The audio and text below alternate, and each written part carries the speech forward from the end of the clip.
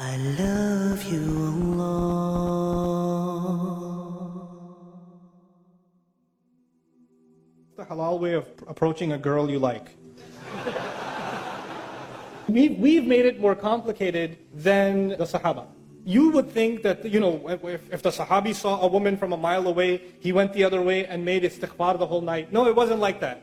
They interacted with each other, they talked to each other, they worked with each other, they were in business partnerships. All kinds of interactions happened between men and women, but with principles. It was respectful, it was dignified. And when a companion, when somebody liked somebody else, you know what they did? Here's what they did. Hey, I like you. You want to get married? And she'd say, maybe, talk to my dad. He'd say, okay.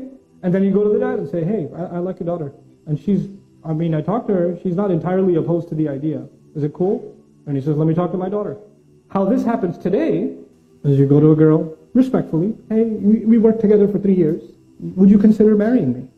And she's like, And maybe she says, please don't talk to my dad, he'll kill me. Because if you talk to my dad, he'll say, this is why you go to work? This is why we sent you to uni? Like, you, fathers, I have 4 daughters. You sent your daughters to university. You brought your daughters to this country. You made them live here. You took them outside in society. You made that decision. And when somebody like a Muslim likes them, that's a good thing. How are they going to get married sitting at home? Who's going to like them? So when somebody approaches them in a respectful way, you should not say, oh my God, the day has come, astaghfirullah.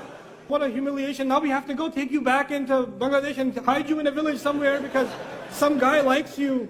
Astaghfirullah. Calm down.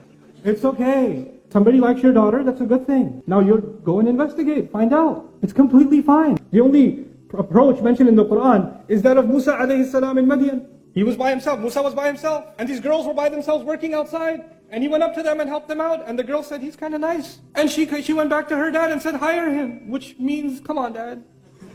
And that happened, and the girl said, I like the guy. That's actually what happened in the story of Musa. Musa didn't propose, the girl proposed. And the father can't propose unless he has the approval of his daughter.